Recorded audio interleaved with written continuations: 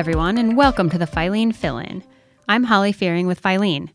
The Filene Fill-In is the podcast where we fill you in on what's been going on here at Filene's home base and out and about in the financial services world.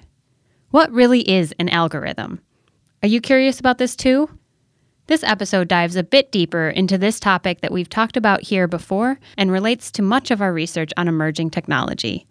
I just really wanted to know more, in ordinary terms, not only what an algorithm is, but how they work, and what the prevalence of the use of artificial intelligence and algorithms mean for consumer and cooperative finance. Filene's research director, Taylor Nelms, brings us his friend, Dr. Nick Seaver, assistant professor of anthropology at Tufts University, who has written a book about the making of algorithmic music recommendations to provide us some clarity on this cloudy topic. Spoiler alert, Nick says an algorithm is a lot of things, depending on who you ask. Typical anthropologist answer, right? But we also explore how algorithms can be a series of steps to follow to turn an input into an output. That's an algorithm. Or it can be a more complex machine learning software process that learns from the source data and makes use of it to provide a future prediction. That's an algorithmic system. Nick also teaches us why you can't just set it and forget it with these types of algorithmic systems, and what can go wrong if you do that. The coolest part is when we explore how amazing it would be for credit unions to be the ones to make data portable for their members, let them decide to participate in the data's use, and have power over how they are represented in the data. Never ones to shy away from introducing chaos into an algorithm, Taylor and Nick talk about the benefits of exploring and exploiting music recommender algorithms, and a good time is had by all. Just don't be caught calling an algorithmic system an algorithm. Okay, thanks again for joining us today, everyone. I have with me a very special guest. Taylor has brought in a friend of his, Dr. Nick Seaver. And Taylor, I'm going to let you take the lead on this and introduce Nick to our audience and kind of set the stage for why we asked Nick to join our podcast today. Sure, absolutely. So in today's podcast, we're going to step a little bit outside the credit union movement and then bring it back. We're joined by Nick Seaver, who's a professor at Tufts University, and as Holly said, he's a good friend of mine from back when we shared a windowless office when we were finishing our PhDs together at the University of California, Irvine. So Nick is an anthropologist and ethnographer of technology. He studies algorithms, and in particular, he studies algorithmic recommendation systems. So think about like Amazon's book recommendations, or more to the point, in terms of Nick's research, think about Spotify's or Pandora's music recommendations. And in fact, Nick's writing a book called Computing Taste, The Making of Algorithmic Music Recommendation. And this might seem pretty far afield from financial services, but Nick and his colleagues who are studying algorithmic systems and algorithmic decision-making have shown the growing importance of such systems in all sorts of domains across our everyday lives. And by working directly with the people who create and maintain such systems, the engineers, the coders, the programmers, the designers, Nick shows us that these algorithms are really far more human than we've been led to believe. So as he's written in one of his articles, if you press on any algorithmic decision, you will find many human ones. If you can't see a human in the feedback loop that produces those algorithmic decisions, then you just need to look for a bigger loop. So today we'll be digging into Nick's research and what it means for consumer and cooperative finance. Nick, thanks for joining us. Thanks for having me. And Taylor, I wanted to say that when we were talking about this in advance, you were kind of hoping that two things that Nick could share with us and our audience today.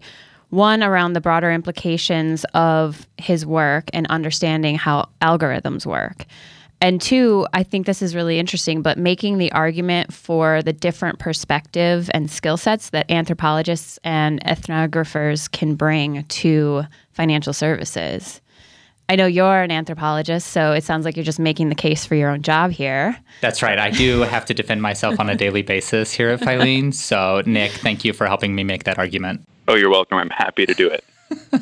So, Nick, just to kick us off, let's start with this question around algorithms. So, can you tell us what an algorithm is and what is an anthropologist like you doing studying them? Oh, it's the hardest question, and the first one always. Yeah. So an algorithm is a lot of things, it turns out, depending on who you ask. And as an anthropologist, I'm interested in how people of all sorts define and interact with algorithms. So I'm not particularly interested in finding the one true technical definition. This is something that some people are very concerned about. I'm much more interested in, when people in their ordinary lives say algorithm, what do they mean? So I would say that the common definition that people give that's technically correct, although it's still fairly vague, is that an algorithm is a procedure. It's a series of steps that you can follow to turn some sort of input into an output. So if you took Intro to Algorithms as a college undergraduate, which is a class that I actually was just guest lecturing in the other week, you would learn about something like a sorting algorithm. Give it a list of numbers that are in the wrong order, and it will follow some procedure to put those numbers in the correct order. You do this over and over and over again, and then you'll have the output you want at the end. That's what an algorithm is supposed to be in its sort of simple sense.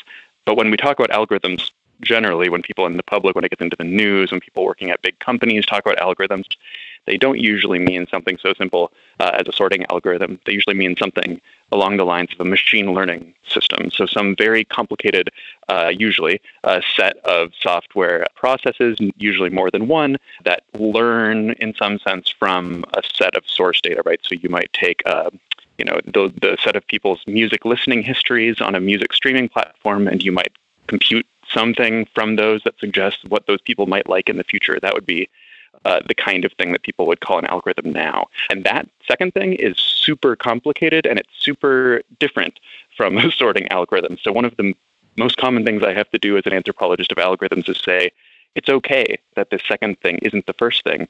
And in fact, if you want to be interested in what people say when they talk about algorithms, you need to study this second thing probably more than you want to study the first thing, particularly if you're an anthropologist.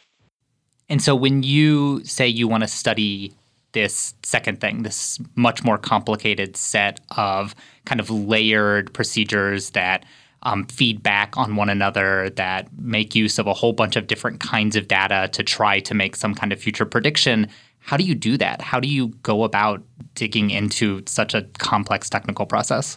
Yeah, so I guess there's two layers here. One is, how is this different from a sorting algorithm, right? What qualities do these systems tend to have that those other systems don't?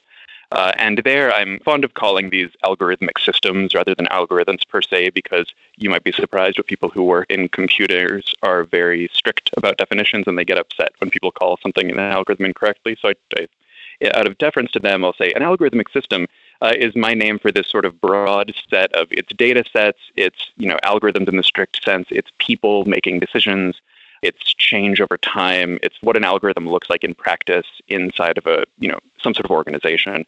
And what's striking about that is if the normal features of an algorithm are supposed to be that it's very rigid, it gives you the same results every time, it's reliable, it's very strictly defined, it doesn't change. A bubble sort algorithm, which is one way to sort numbers, for instance, that is going to be the same when you do it, no matter how you do it. If you move to the algorithmic system, where you've got things like, say, the Facebook newsfeed algorithm, right? The thing that sorts what shows up in your newsfeed and decides what you see there. That system is changing constantly, partly because it's trying to learn things that's, being personalized to you, but partly because tons of people work at Facebook and they're editing it all the time. So my argument has long been that if you want to understand how those systems work, it's actually more important, especially for anthropologists, and this is something we can do, to study the people who are involved in making those countless decisions, because what will make Facebook tomorrow be different from Facebook today is less the algorithm in a strict sense, that computer system that we can reliably predict what it will do, and more the set of people who work at Facebook, who are making decisions along all sorts of lines that have often very little to do with some sort of, objective 2 + 2 = 4 kind of math. So who are these people that are doing this? I'm interested in this, especially in the context of a financial services industry organization. Who would be somebody that would be working on an algorithm in that context? So I can talk sort of first about my own experience with music recommendations. So that's the sort of fairly narrow area I've looked at. And as Taylor mentioned, it's not super easy to figure out how to study this kind of thing, in particular because the places where these kinds of systems get made are companies that have non-disclosure agreements. They don't want the details of how they make decisions getting out into the world, all of that kind of stuff. So it's been very challenging actually to try to study how those decisions get made in any sort of detail. I was lucky enough to manage to get an internship at a startup that was working on this. So I got a sense of how it happened in one particular place. And at least in the world of recommendation, what's interesting is that these decisions are often made, or historically have been made, by engineers, by people with mostly computer science kind of training. So although they're interested in something, like why do people like what they like in the context of recommendation, these very sort of obviously cultural questions, there hasn't been a whole lot of user research. That's sort of changing now. More companies are hiring user researchers.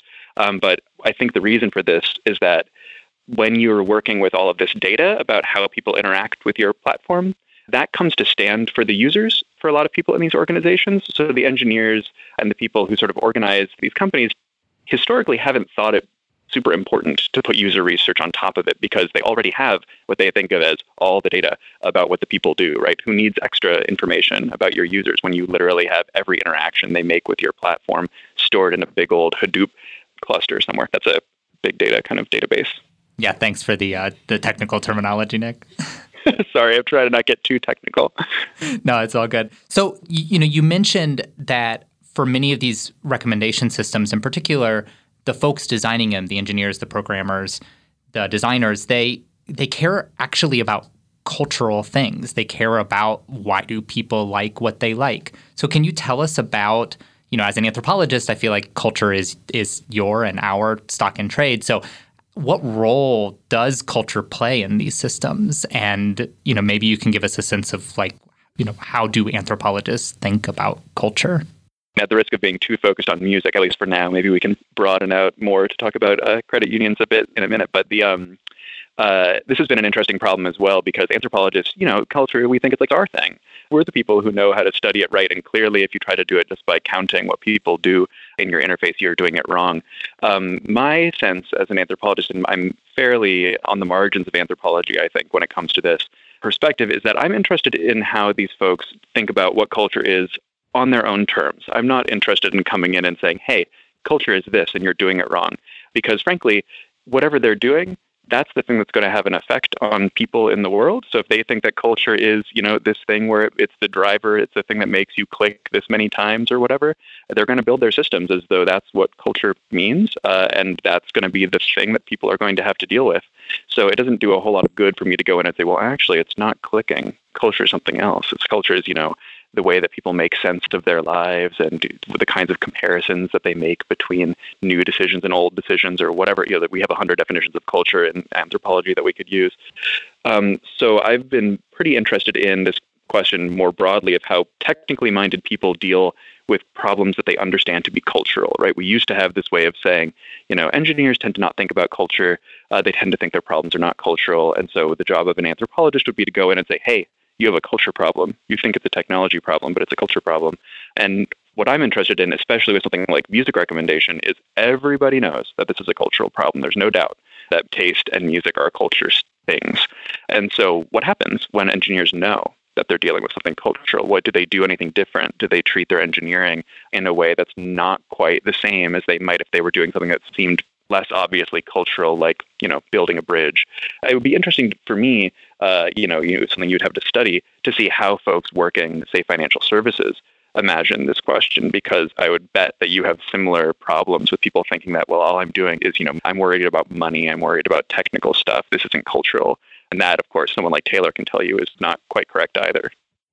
But I think what's really crucial here, Nick, about the approach that you've taken to trying to study the making and maintenance of these algorithmic systems is that you've said, look, I'm going to sort of withhold any judgment about what I think is going on and instead really try to track the ways that people build systems in response to the ways that they themselves imagine the world to work, right? So they think, okay, I've got this set of understandings around how people's cultural ideas, tastes, feelings might shape their behavior. I'm going to build a system that takes into account that set of understandings.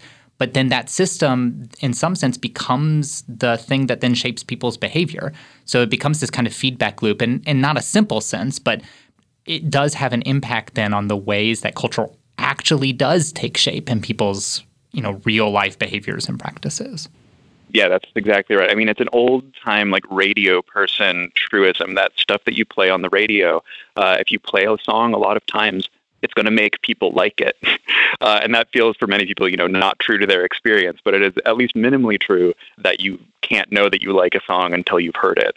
And so one of the arguments that people will make around, a system like Spotify has going, say, is that if they decide to recommend this kind of music, they are going to play an active role in making that kind of music more popular than it would have been otherwise. And this is a concern that happens more broadly, right? Say on YouTube, this has been a recent controversy that if YouTube recommends certain videos, it can amplify them, right? It'll make them more popular than they would have been. And if those videos happen to be, extremist, white nationalist videos, then they're going to be maybe accidentally amplifying hate speech. So these become very important problems in ways that are hard to predict, right? You don't necessarily know if you're an engineer from the get-go that it's going to happen this way. Arguably speaking, by this point in history, you should have a sense of the things that are likely to happen if you put a learning system out on the contemporary internet. But this is something that people are still working through and learning about. So yeah, it makes a big difference how people think about cultural stuff. And I guess I can give you one really simple example from the music domain, because I think this makes a lot of sense. Is if you have a theory about why people like what they like. So whenever I interviewed someone, I'd say, hey, why do you think people like the music that they like? They would give me a variety of answers, right? So you might say people like the music that they like because of how it sounds. So then a recommender system might say, okay, let's find the music that you already like. And who knows how we're going to decide what that is. Maybe you'll tell us. Maybe we'll just keep track of the music you listen to. And we're going to try to compute some number that tells us what the sound is like.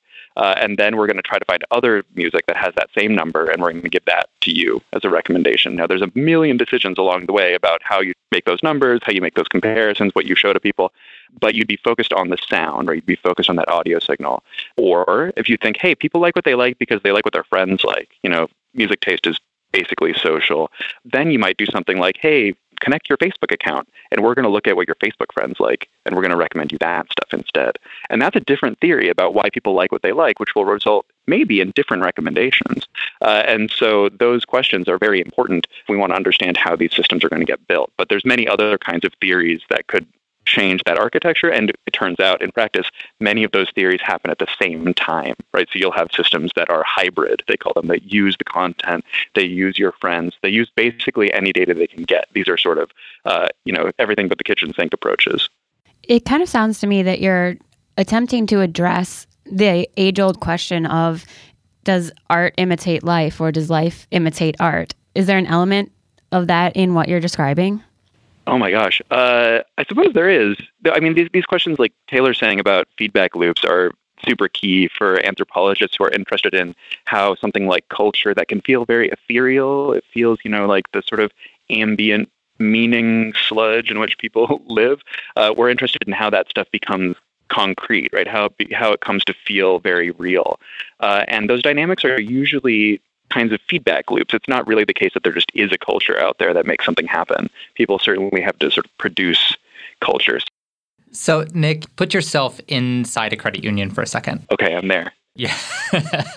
And, you have to make a decision about some kind of machine learning algorithm. Maybe it's to do fraud detection, right? Like you're building a system that's going to collect patterns around people's, credit card behavior, and you want to be able to spot anomalies, right, that would indicate potential fraud. Or maybe it's about underwriting. You're taking people's past repayment behavior, past, credit and debt history, and trying to predict, right, their likelihood to repay.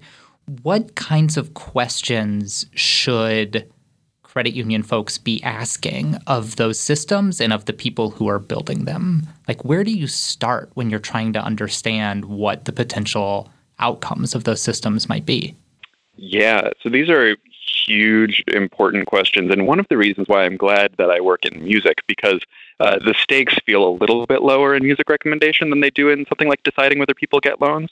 And there are very, well-known historical examples of discrimination within, say, the loan industry that are being relearned in algorithmic form now. So I would say that one of the first things I would suggest, and this is based on a lot of research that a lot of folks besides myself have done on algorithmic systems and discrimination, is that you're not going to know at the outset all of the questions that you need to ask. So in addition to having a set of questions that you want to ask yourself, which should be obviously things like, how might this be discriminatory? You also need a system in place to make sure that you can pick up new questions and pick up questions that are going to be important to the people who are affected by these systems. So as soon as you have a sense of who those people are, it's very crucial to bring those people in some way, to bring them into the terms of design. And this sounds often like a sort of pie in the sky, like, oh, we should listen to everyone's point of view.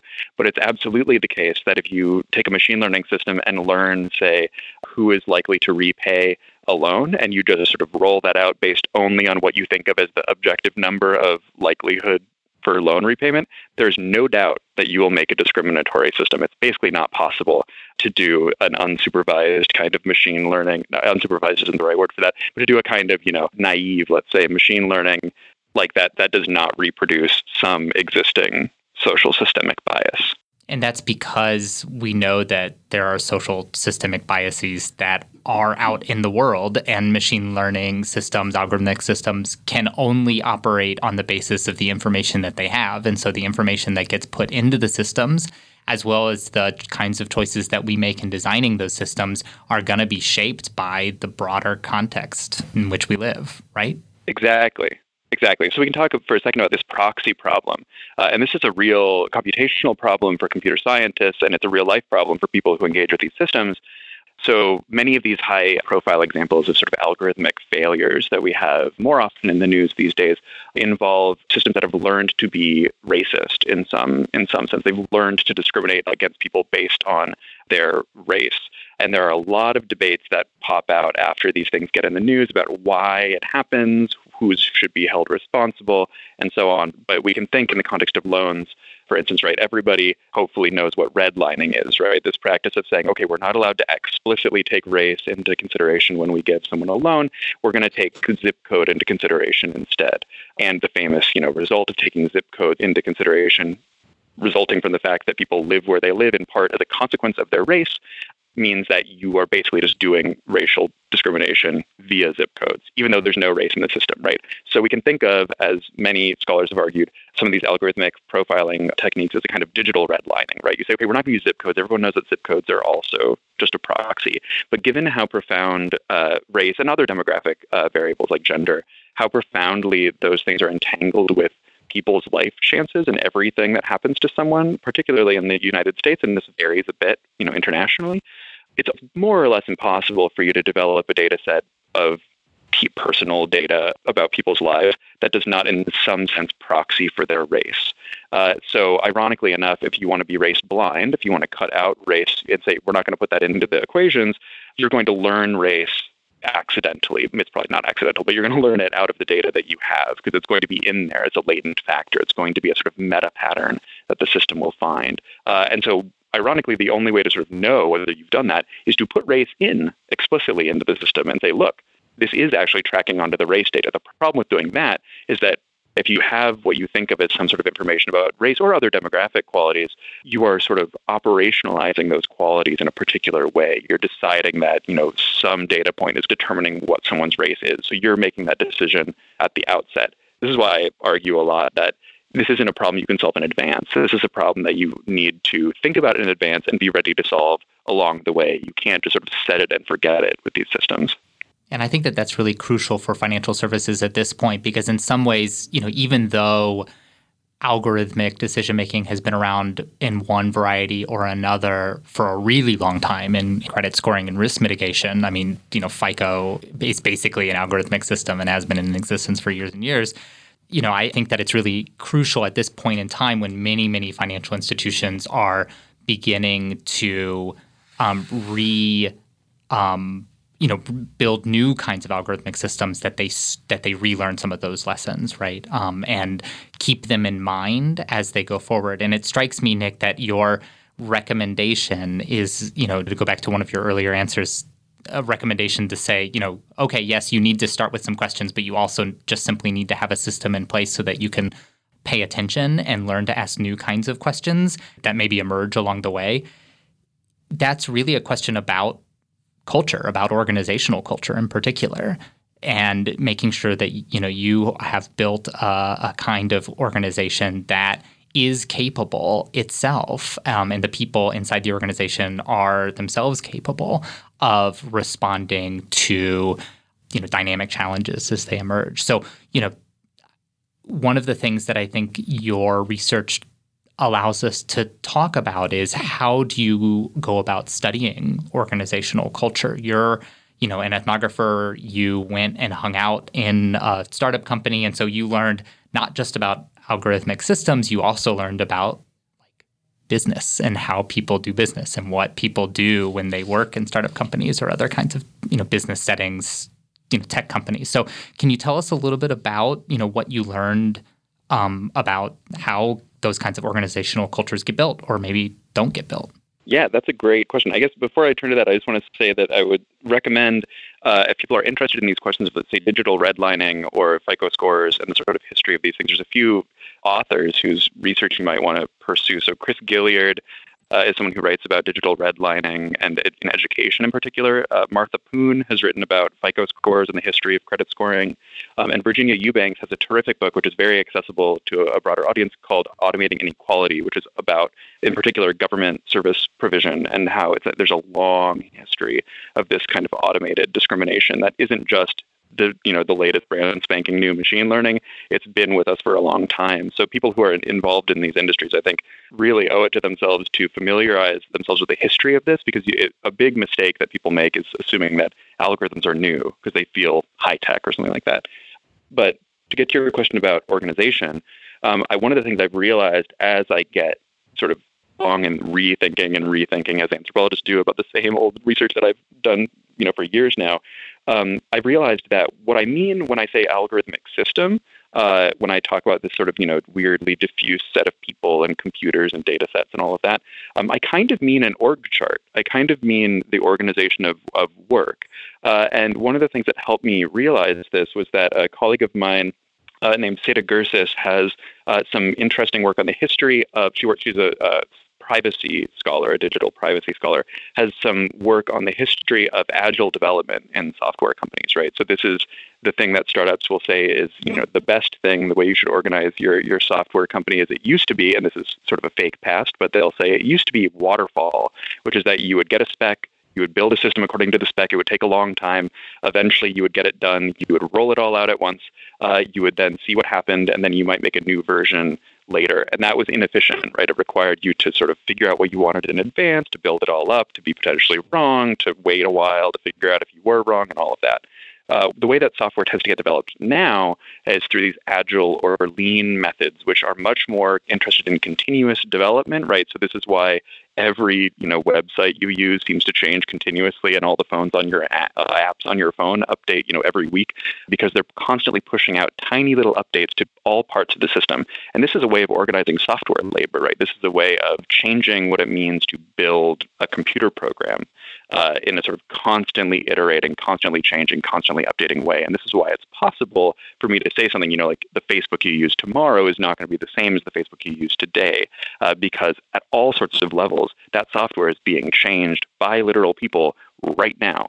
And so one of the things that I've realized as I've started to look at organizational cultures and algorithms is that you can think of them as very closely mapped onto each other, right? The structure of decision-making within a company is often reflected in the code. And this is in some sense an old kind of finding. This is a thing people have been saying for a long time. But when it comes to thinking about what an algorithm is, it makes sense to think about the hierarchy of decisions within a company and what kind of decisions are permissible. So I have a horrible example that I like to give people of this, which is about Facebook. And so people maybe know that Mark Zuckerberg is a majority shareholder in Facebook and thus gets to decide, ultimately speaking, anything he wants about how that system works. So Mark Zuckerberg, who's the king of Facebook, could decide tomorrow that he wanted to put your newsfeed in alphabetical order instead of doing the fancy algorithmic thing they do now. It would be an algorithm, right? It's a sorting algorithm. It's a simple one. Sorry for the people with the Z last names, but he could sort you all in alphabetical order and say this is the way it goes. And the question is, why does he not do that? Right. So Mark Zuckerberg doesn't do that for a variety of reasons, most of which involve his ideas about what Facebook is for. Right? It would be very easy to find posts, conceivably, if you put them all there in alphabetical order. You just look them up. But he doesn't put them in that order because he has some idea about how the system's supposed to work. And the only thing stopping him is that idea and imagine what would happen if he tried, right? If he tried to do it that way, you could imagine different people within the organization saying, hey, that's not okay. We should do it some other way, right? This doesn't make any sense. What's wrong with you? Has something happened? And so that structure that forces the system to stay the way it is now, that's really important to what shape the algorithm actually has, right? It's the thing that sort of maintains the status quo. It's the thing that determines the direction that these systems are going to go in. So if you don't know about their organizational decision-making culture, which if you're a financial services company trying to sort of bring in an outside a software provider, it includes your company, right? It includes decision-making within your own organization. If you don't know that, then you actually don't know how the algorithm is going to work in the future or how it really ultimately works, right? What happens when it breaks? What happens when it does something that embarrasses you? So I have to ask the obvious question here. Given all of these threats and risks, a credit union might be thinking, why even bother? Credit unions are known for their connection to their members and knowing their members' data themselves on a human-to-human level. Is this something that credit unions are going to have to face no matter what? They can't ignore there's a wave of AI, ML coming your way? Or like, why bother with something that's seemingly so potentially dangerous? To be honest, I think my answer is you don't have to. I think that there's a sense that people need to update their technical infrastructure to be the latest, hottest thing just because. And if that's the reason, don't. Right? I think that it's a big commitment to use one of these systems.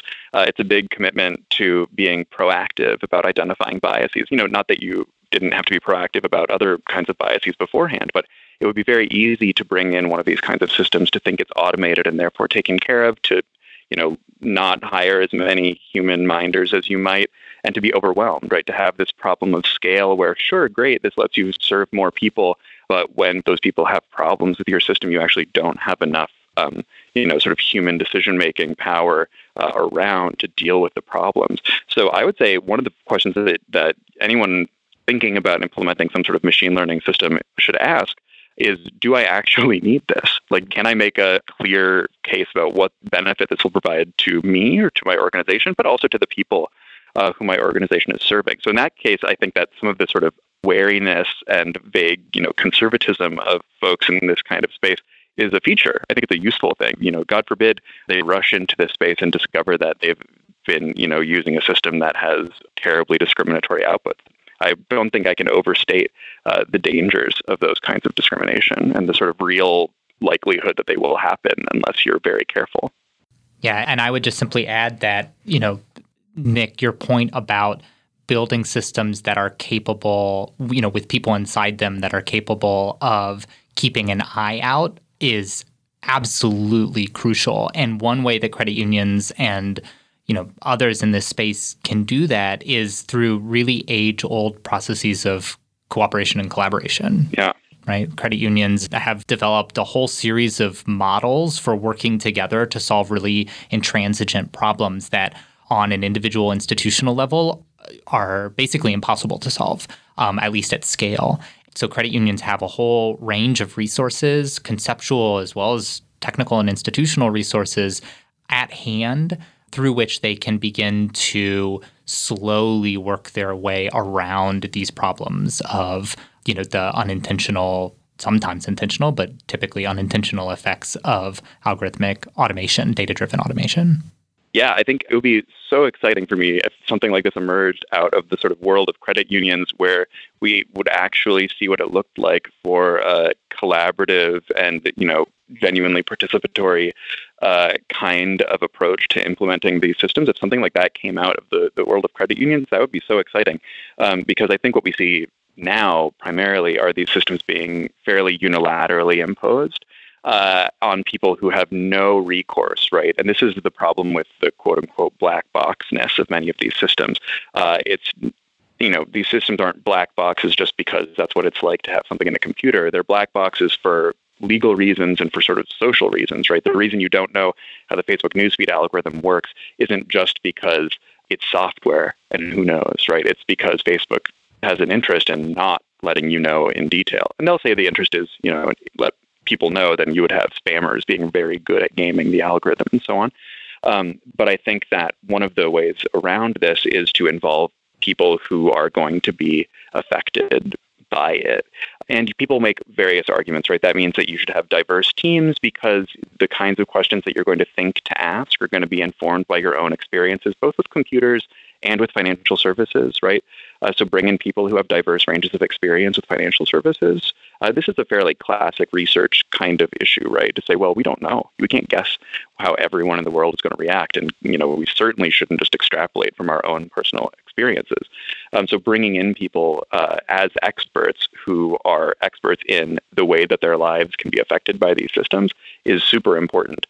It doesn't always mean that those people are going to be experts at how to program a computer. And I think that that's one of the damaging effects of this kind of algorithms are mysterious computer things that no one understands discourse, because it really sets them up as a technical problem that should be reserved for, coders with a capital C, right? Only for these real experts. Whereas the kind of problems that they have and that they can face are not problems that require, special coder expertise. They require lived experience. They require a sense of the kinds of problems that are likely to occur and regular attention to what problems are beginning to occur. I mean, it really strikes me that what you're saying, market researchers around the world would recognize this as something that, they try to provide for organizations all the time, right? Like, you can't make decisions about your users and consumers based on your own experience, so you should go talk to them and see what they say. But it's also something that anthropologists do all the time, right? This is truly the anthropological method. So, it strikes me that there's some real common ground here. Absolutely. And I think this is a good reason for every company in the world to hire a ton of anthropologists. That's my unbiased opinion. There it is. But yeah, I know it's true. I think that it matters to bring in people. And, it's not the case that all market research techniques, like even, that bring in people in focus groups or whatever, it's not the case that those all succeed in giving a voice to the variety of people that you might want to give a voice to. So I think that, there's room to think critically about those processes and how you can change them. Absolutely. That's where, to my mind, this expert-non-expert distinction is something that's really harmful. That is a very important thing to overcome. You don't want to bring in people just to be like, what do these fools think is actually happening, but they don't know. That's not a useful way to go about solving these problems, but it's definitely something that I've seen happen. Yeah, or just to give you a really concrete example, when it comes to the lived experience of people of color, market research focus groups will often be mixed groups, right? You have folks from a whole variety of walks of life. And, that's not going to tell you very much at all about the way that one particular population or one particular group experiences a system or experiences a process or experiences life, right? Yeah. You need to, in the technical language, oversample, right? To really be able to, and be really attentive to when people are comfortable talking, what are the situations in which they're actually going to share their experiences. So absolutely, the kinds of research methods that we use in organizational and industry settings need to change in order for them to have some teeth, as you put it. Yeah, it's focus groups 101 or maybe focus groups 102, right? That you don't want to bring in a quote-unquote diverse focus group to get the diverse range of opinions, because that's not what you get out of a room that's full of people with all sorts of different experiences. Yep. You probably get whatever the most powerful person in the room experience is. So yeah, breaking out those groups and identifying them. And that's, I think, one thing that, arguably speaking, some of this data science work can help people do, right? You can find, the whole point of these systems is to find patterns in data. And so ostensibly, right, you could use a machine learning system to help you find, clusters of kinds of people having similar experiences with your services that you might not have recognized as having similar experiences with your services before. So that might be something that you could use, right? I could imagine, and people are trying to do this kind of thing more now, a sort of the integrated, data science, ethnographic focus group approach, where you, try to cycle through all of these different ways of, identifying patterns, finding people who are in those groups, figuring out what's going on with them, and sort of iterating. And all of these approaches are linked by just a commitment to ongoing research, which is, for me, the key thing here. We talk a lot about democratization of data, and I wonder what your thoughts are on kind of the future of democratization of AI systems. Like the music recommender example is an interesting one to me, because that seems more one-on-one. Like me as an individual can tell this system what I want to listen to or not want to listen to. And over time it learns me. And then is there an aggregation of that then that let's imagine that I control the algorithm that affects me and everybody else also does. Is that a possible future where the systems can learn directly on an individual level from those interacting with it? So the way that these systems are built now is super centralized, right? You interact with the system, all of your interactions go into some huge table in, Amazon headquarters, basically, and the computations all happen there. That has a variety of things that people don't like about it. One of which is the fact that if you, wanted to change providers, you wanted to go from one company to another, whether that's a music streaming service or a movie streaming service or a financial services or whatever, you can't bring your data with you. You have privacy issues, right? This is the pervasive tracking problem, which people are getting more and more concerned with. So as it's built now, no.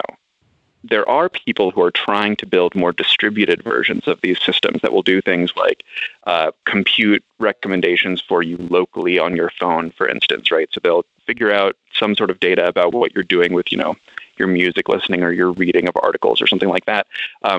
Send some summarized/encrypted version of it to a central place, but do all of the calculation that requires knowing specific stuff about what you've done, doing that on your phone itself.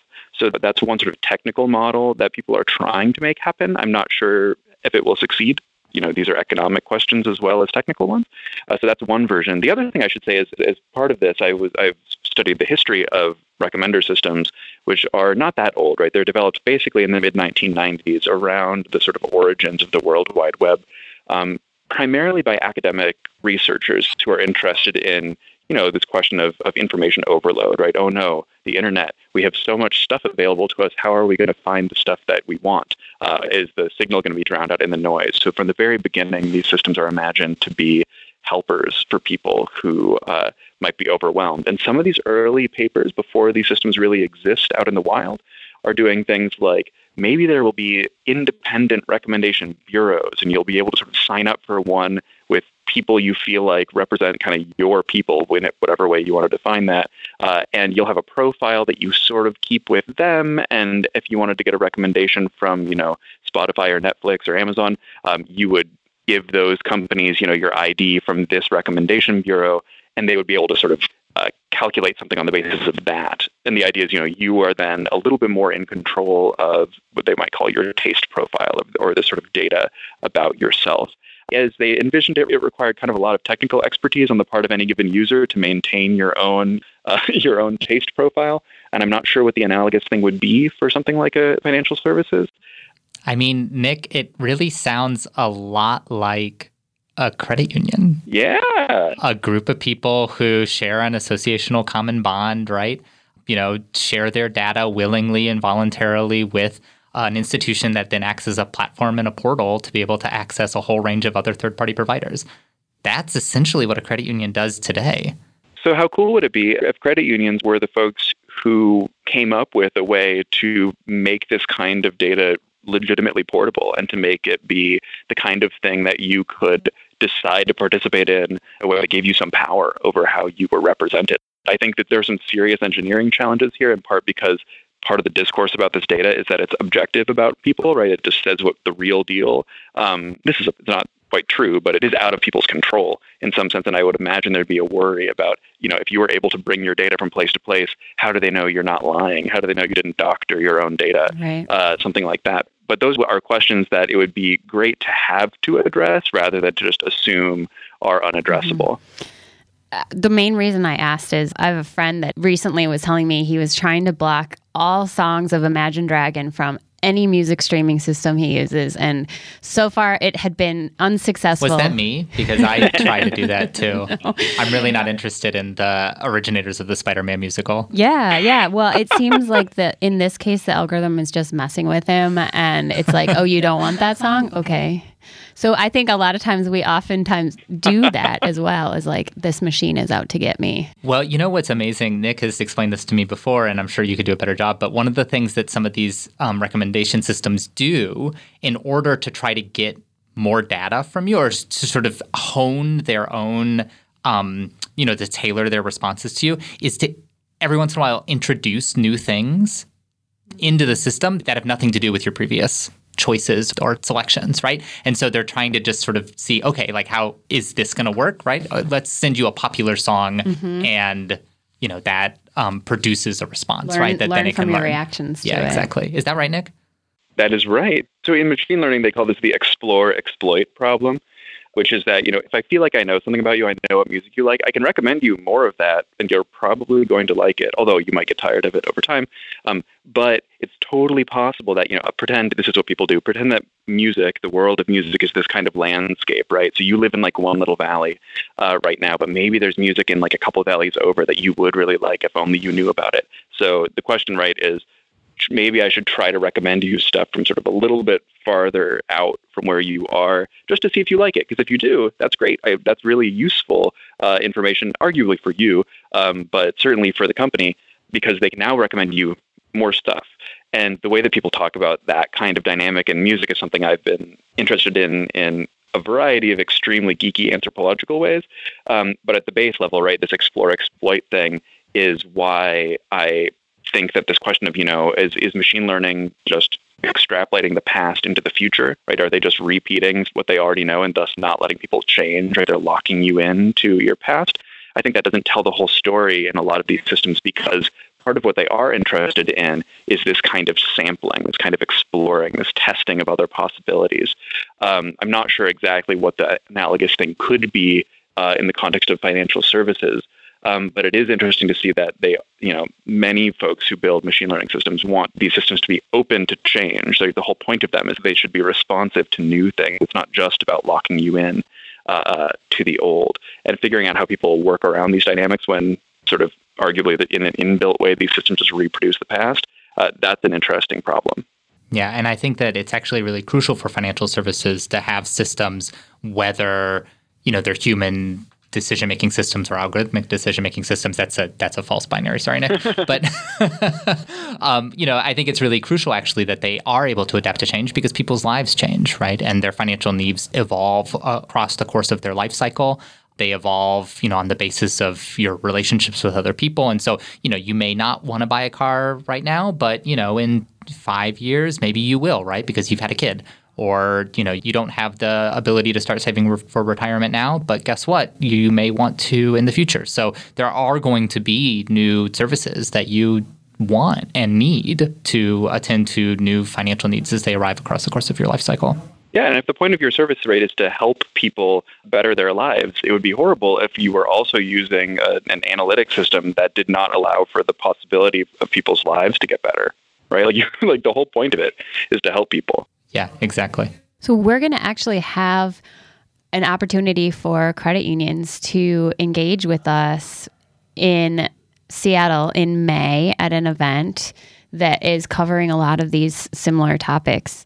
Taylor, do you want to do a quick kind of overview of that for our listeners? So if they're really drawn into this conversation, a little bit about what they can expect at that event? Yeah, absolutely. So in Seattle in May, we're bringing together research from our Center for Emerging Technology, which is led by a researcher, academic, scholar named Bill Maurer, who shares a little bit of history with both Nick and I. He was he served as our dissertation advisors at UC Irvine. But Bill is going to be bringing to credit unions new research that he's working on, much of which dives into the question of data-driven automation for financial services, the potentials, the risks, and he's going to have a whole range of experts join him to talk about the implications for these new technologies on trust in institutions, trust among users, trust between people and the technologies that they use in their everyday lives. So I think that there's going to be a really deep conversation there, one that I think will actually build on some of the ideas that Nick has voiced here in this conversation around the potential for cooperative structures of, technology development and algorithmic decision making. So I'm really excited about that event. I think that everyone who's interested in the future of technology and financial services ought to be there. And so we hope to see you in Seattle. Yeah, quick plug for it. If you want to register, it's filene.org/trusttech. And there's an agenda on that page as well, so you can dive into all of the details there. Okay, is there anything else that either of you want to mention before we sign off on this episode? Well, I want to say one thing about trust, actually, because this comes up a lot in sort of this relatively recent machine learning, AI, and ethics kind of conversation, where people say, we want to build systems that optimize for trust, which is, the technical language of we want to optimize for, whatever we want our system to do.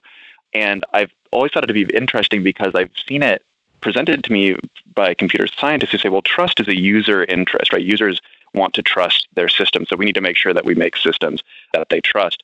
And this strikes me as an important detail that is fairly often overlooked, which is that users don't care about trusting their systems. They care about using trustworthy systems. And it is very easy to get your optimization targets wrong and then to imagine a machine learning system that is designed to get people to trust your system, not to get your system to be trustworthy, right? To trick people effectively into trusting what you're doing.